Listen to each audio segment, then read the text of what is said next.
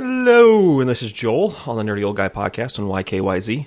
And I was too busy on YKYZ.com commenting on everybody else's stuff because there's a lot of interesting talk going on, and I kept getting distracted that I almost forgot to start putting out my own episodes.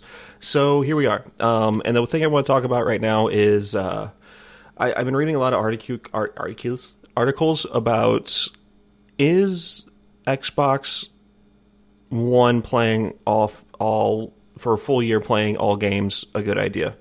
And this bothers me because it's kind of like if you asked 6, 7, 8 months ago, or 3 years ago, you'd be like, that'd be really cool, that'd be fantastic, that might be the nail in the coffin. But now that's actually happening, people have a problem with it. I think it's fantastic. I think it's great. Ever since the 360 debacle, everyone's been hesitant to buy. The majority have been hesitant to buy a console out the gate, at least the first generation, and it's been like that forever. Despite the fact that this generation went out pretty much launched without a hitch, people tried to force there to be problems, but there really wasn't. The percent of malfunctioning consoles were extremely, extremely low.